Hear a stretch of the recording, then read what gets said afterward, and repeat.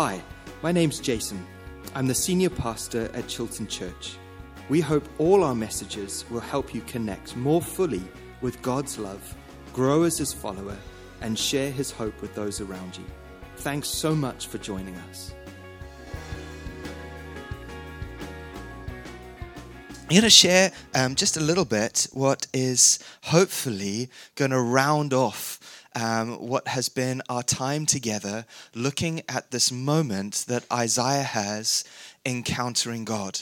And I trust that as we do, that it's going to allow us to leave here in the right heart space with the Lord, which is what we've been really praying for. And in some ways, this whole session really makes sense only when we've met with God, or at least the degree to which we can respond to this message perhaps depends on the degree to which we have encountered and experienced the glory of God, as Isaiah did. And so if you're not quite there yet, maybe you can allow this to be a sign for you of how much you still have the opportunity to dig and to seek and to search after God, that you might know God like Isaiah knew Him, that you would be able to respond to God as Isaiah had.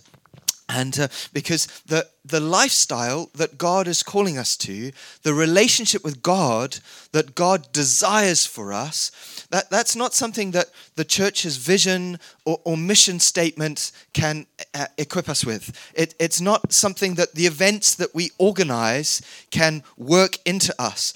It's not even something that the ministry that we do is going to be able to release us in. All of those things are absolutely necessary and important and significant, and we want to do them and do them well, and we want to be listening to the Lord and make sure our vision of where we're going is right, and we're teaching out of the scriptures, and we're praying, and we're gathering people together, and all those things that sort of came out of that brainstorm time the other day. Those are all significant, but they're not the engine of what enables the life and lifestyle that God wants us to live. The engine of that is your time alone with God, when it's you and Him meeting together and experiencing Him. You know, when Jesus says you need to get alone and sort of close the door on your closet, that don't go home and feel like you have to pray in your cupboard.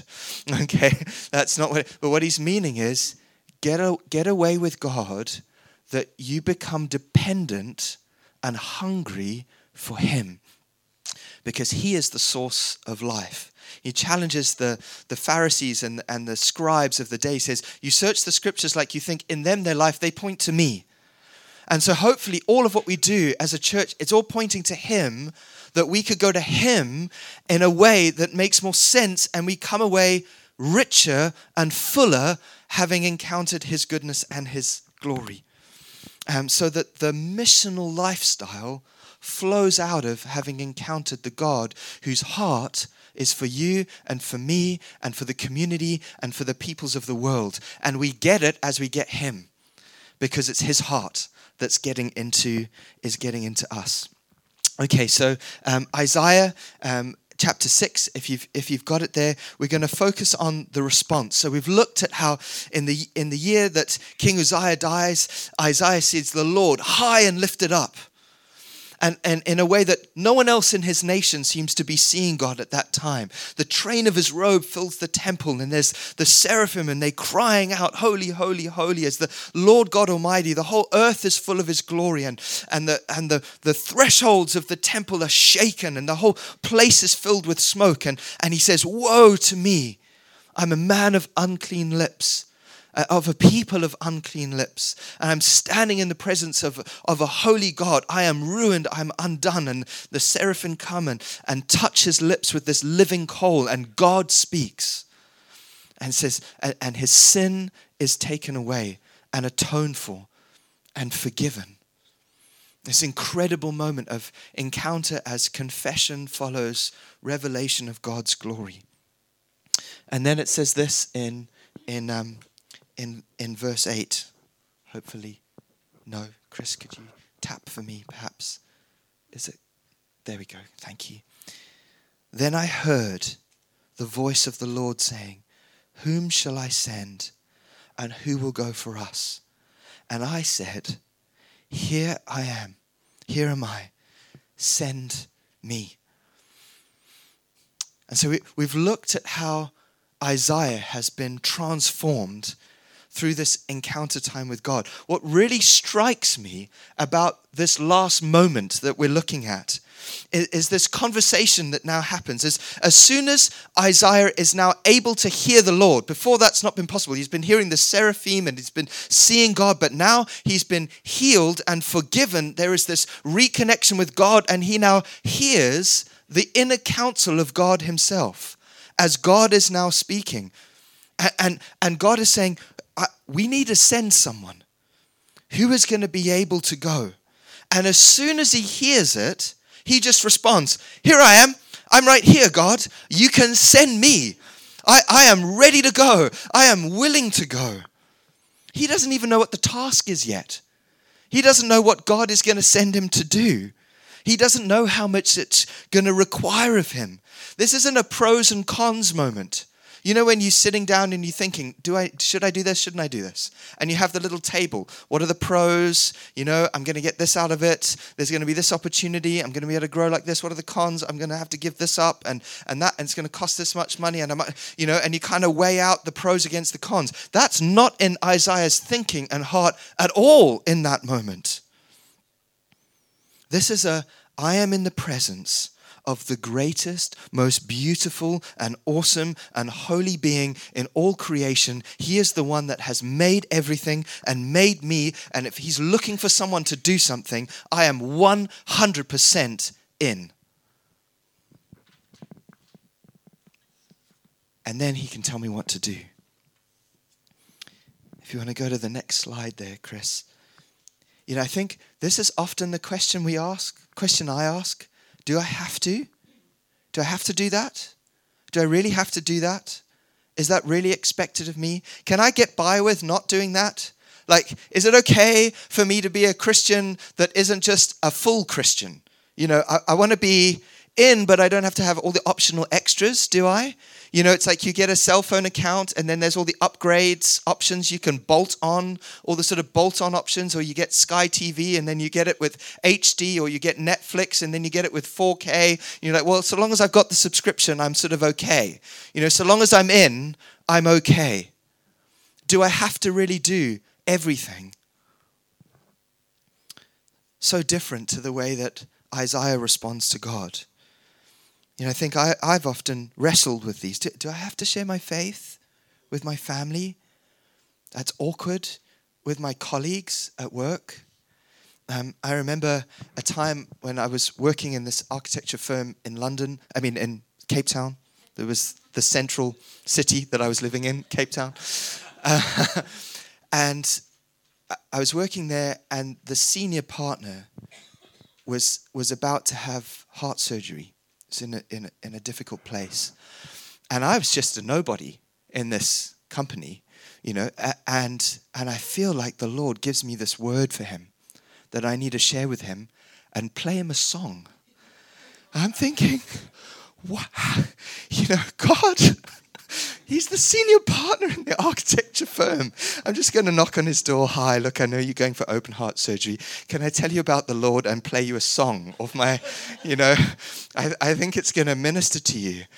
And I remember thinking, is there not another way I can do that? Can I just pray for him as he's, you know, does he need to hear it from me? And I just sensed the Lord say, Jason, that like, you've got the word now. He's not going to get it from anyone else.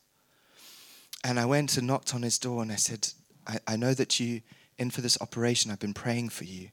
Would it be okay if I shared this with you and played you this song? And he said, yes, you can come in, sit down. And I sat down with him and I shared with him and I played him the song and he just started to cry. And it was so powerful when we respond to what God is calling us to do. And it takes us right out of our comfort zone and really transformed the relationship that I had with this guy. Do I have to tell people about God? Do I have to shape my life around his purpose? and his calling and his priorities? Do I have to sense responsibility for other people's lives? Do I have to sense responsibility for people who live in other countries, in other nations? Do we have any responsibility for them? I think these are the kinds of questions that we ask when we're not seeing the gravity and glory of the holiness of God. At least that's what I've found. Those are the questions that I ask when I've lost sight of who Isaiah was seeing. But the more I see him for who he is, the less relevant those questions become. Isaiah was seeing God in such a profound and powerful way. He was so aware of how gracious God had been to him that he deserved to be destroyed for his unclean lips, but he was forgiven.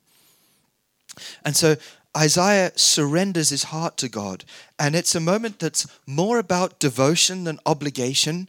And it's more about honoring God than it is about duty. And it's more about worship than it is about sacrifice, although all of those things are involved. But the weighting of what's driving what he's doing is devotion and worship and honor. And I think what's so challenging for us is when Isaiah is called to take this message to Israel, he doesn't know what it's going to be like. What's going to happen, what's actually going to happen is God is going to say to him, Isaiah, I want you to go and share this message, and no one is going to respond. No one is going to hear. No one is going to thank you for it. But I'm calling you to do it. And in fact, it was going to form part of the way that God was going to have to judge his people for disconnecting with him. And Isaiah was going to be the person to do it. You know, sometimes in our hearts, if we're honest, if I'm honest, you know, is it going to be worthwhile for me, beneficial for me? I'll do it if it's going to work. You know, I'm very happy to go and share this message with my senior partner if they're actually going to come to the Lord. But if they're going to ridicule me for it, then, I don't want any part of that. Thank you very much, Lord. If it succeeds and I'm not going to look foolish, I'm all in. But you see how different that is? Then it's about me. And it's not actually about the glory of the Lord.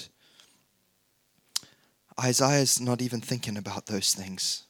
He's volunteering, not for the pay, not because he's going to love the work, but because he loves his God. And his king is worth it. You sort of see those films, don't you? They're so moving, where you've got the leader, the sort of captain, and they come to someone and say, I need you to do something for me. And the response is, anything. I'll do anything for you. And they're like, I haven't even told you what it is yet. It's like, yeah, but I trust you. And if you need it done, then I'm going to get it done. Just tell me what it is, and I'm in.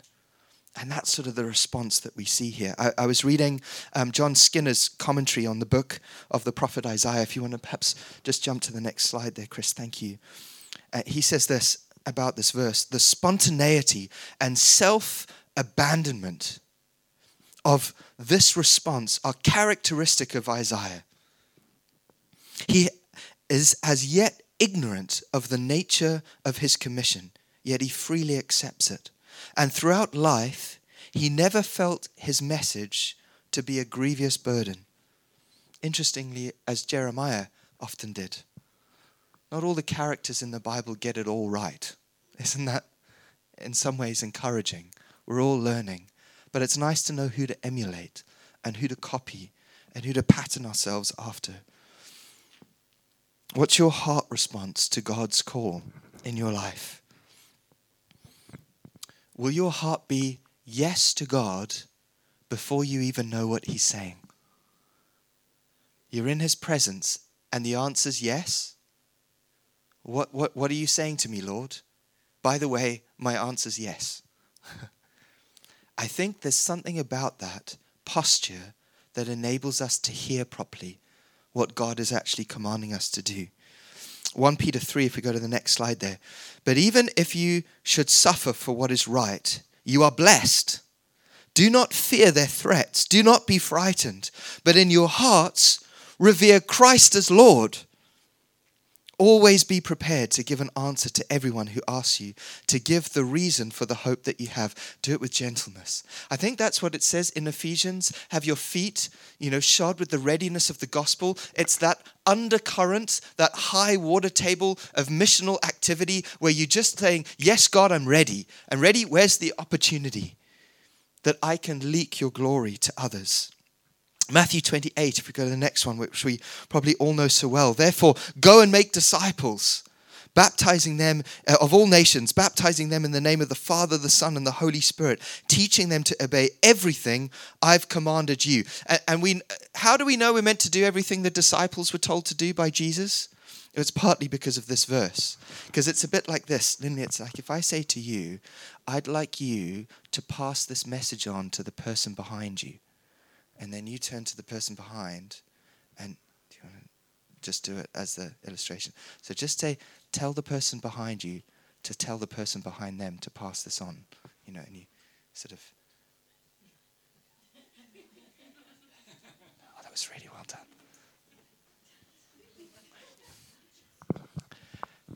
And we go from generation to generation to generation to generation to generation. What Jesus taught the disciples was what the disciples taught the early church, which is what the early church passed on and passed on. But, there's potential for that to get corrupted along the way. We've all done that. So we have the Bible as a reference point to come back. So we know what Jesus said and what he passed on to us. This is for us. This is our mandate, and it's our mandate until he comes again. For I am with you always. Till when? The very end of the age. When it's the end and he comes back, the mission ends. Until then, it's go time for the church. We are on. The mission is engage. Engage. That was a Star Trek reference that maybe everybody missed. Okay, that's why I don't make on-the-fly jokes. It's a bomb. Okay, Acts 1, verse 8, we go to the next one. But you will receive power when the Holy Spirit comes on you, and you will be my witnesses in Jerusalem, Judea, Samaria, the ends of the earth. You could do that differently. In my home, with my family, at my school, my university, my workplace, my community, my sports club, my running club, the city, the nation. Do you see it's concentric circles going outward? The mission is the world. The ends of the earth. That's where we got to get. And it starts here. And not everyone is going to be doing it far away. But everyone's meant to be doing it somewhere. We're all sent. We're not all sent everywhere, but we're all sent. Whether it's home or whether it's far. Whether it's Jerusalem, Judea, Samaria, the ends of the earth. Sutton, Tadworth, Eastbourne, Europe, South Asia concern, America. Yeah. To be a Christian, at its very essence, is to carry the heartbeat of God where we go. And his heart is for the nations. I've taught on this in another context. If you want to go to the next one there, Ephesians 4. It says this in Ephesians 4, that God gave to the church gifts, people. Okay, there are different kinds of gifts. There are the gifts of the Spirit, and then there are people who are gifts. Hope you know you're all gifts to one another. Okay? There are gifts, and then there are offices of gifts. So these are references to office gifts in the church that have a particular function. So it says Christ himself gave apostles and prophets and evangelists and pastors and teachers. Why? To equip his people for works of service, so that the body of Christ may be built up until we reach unity in the faith, the knowledge of the Son of God, and become mature, attaining to what? The whole measure of the stature of the fullness of Christ. So why do we have these people in the church? Why do we have apostles? Why do we have prophets? Why do we have evangelists and pastors and teachers? To equip the church to evangelize, to be on mission, to be prophetic, to be able to understand and teach the word, to be able to care for one another. They're not the ones doing it, though they do it, but they do it in a way that equips the body to look and live and love like Jesus. That's the purpose. So we go to the next slide there, and I have shown this before in the church, but just as a reminder, Jesus is our great apostle. It says in Hebrews, he's the prophet. He's the great evangelist, the one who brings the good news of the kingdom. He's the pastor. He's the shepherd of our souls. He's the teacher. He's all of that, and he's looking to impart all of that into us so that as we are growing, what maturity looks like is us becoming more apostolic. That means to have a love for the beyond, that people beyond us would know about God, to become more prophetic, that we would become more able to sense and know when God communicates with us. You know, Paul says in 1 Corinthians 12, he says, not all are prophets. You know that scripture? And then 2 chapters later, he says, I want everyone to eagerly desire to prophesy. And you think, hang on, he just said we weren't all prophets. And we're not. We're not all prophets who are equipping the church to prophesy. But we are all filled with the Spirit to prophesy. Does that make sense? We're not all apostles, but we are all sent. We're not all pastors, but we are all called to love and care and help one another. We're not all evangelists, but we are all called to share our faith. And it's the role of this group of people and those who carry that grace to equip the church to be able to do the works of service, that we can look and live like Jesus. That's the mandate from generation to generation to generation, so that we might continue his ministry and his work. And so we need to stretch out. Maturity is 5-sided. It's probably more sided than that. It's like the colors. God's more than 3 things. Okay? Well, he's a trinity. Okay? He's more than 3 attributes and characteristics. Okay? And there's the sense in that maturity is 5-sided. And God wants us to be 5-sided. That means being missional and evangelistic as a part of who we are, because it's a part of who he is. And the question is, will we say yes? Will we say yes in our hearts? Have you seen him enough to say, here I am, you can send me. I'll go. I don't need to know where, because I trust you. And if you're the one sending me, and you're the one commissioning me, I know you know better than me.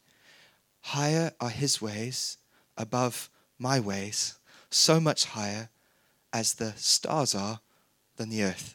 Amen? And so I'd like to just invite you to maybe close your eyes for a moment and quieten your heart. Maybe come up.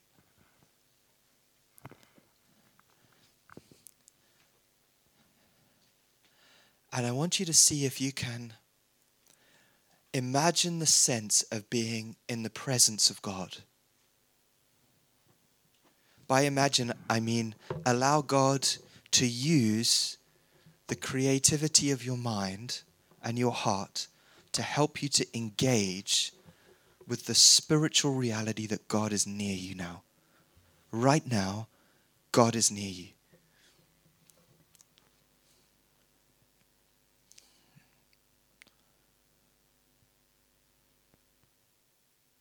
Thank you, Lord. And you know when you're ready to do this.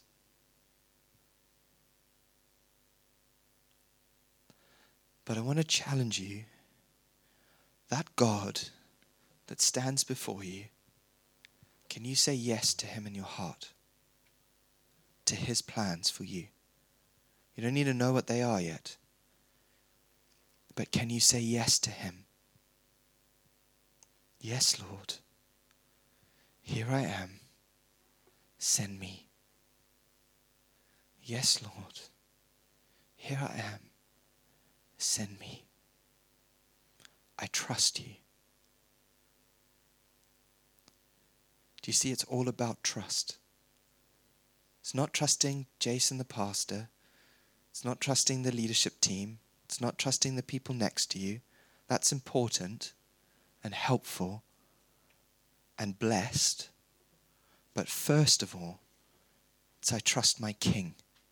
I trust the Lord who's high and lifted up. The train of his robe fills this temple. That's you. And we say yes to you, Lord. We just say yes. I say yes. On behalf of the church, Lord, we say yes. We say yes to you. Here we are. Send us. May we be about your business, in your way, for your glory. Fill us up and send us out. Fill us up and send us out.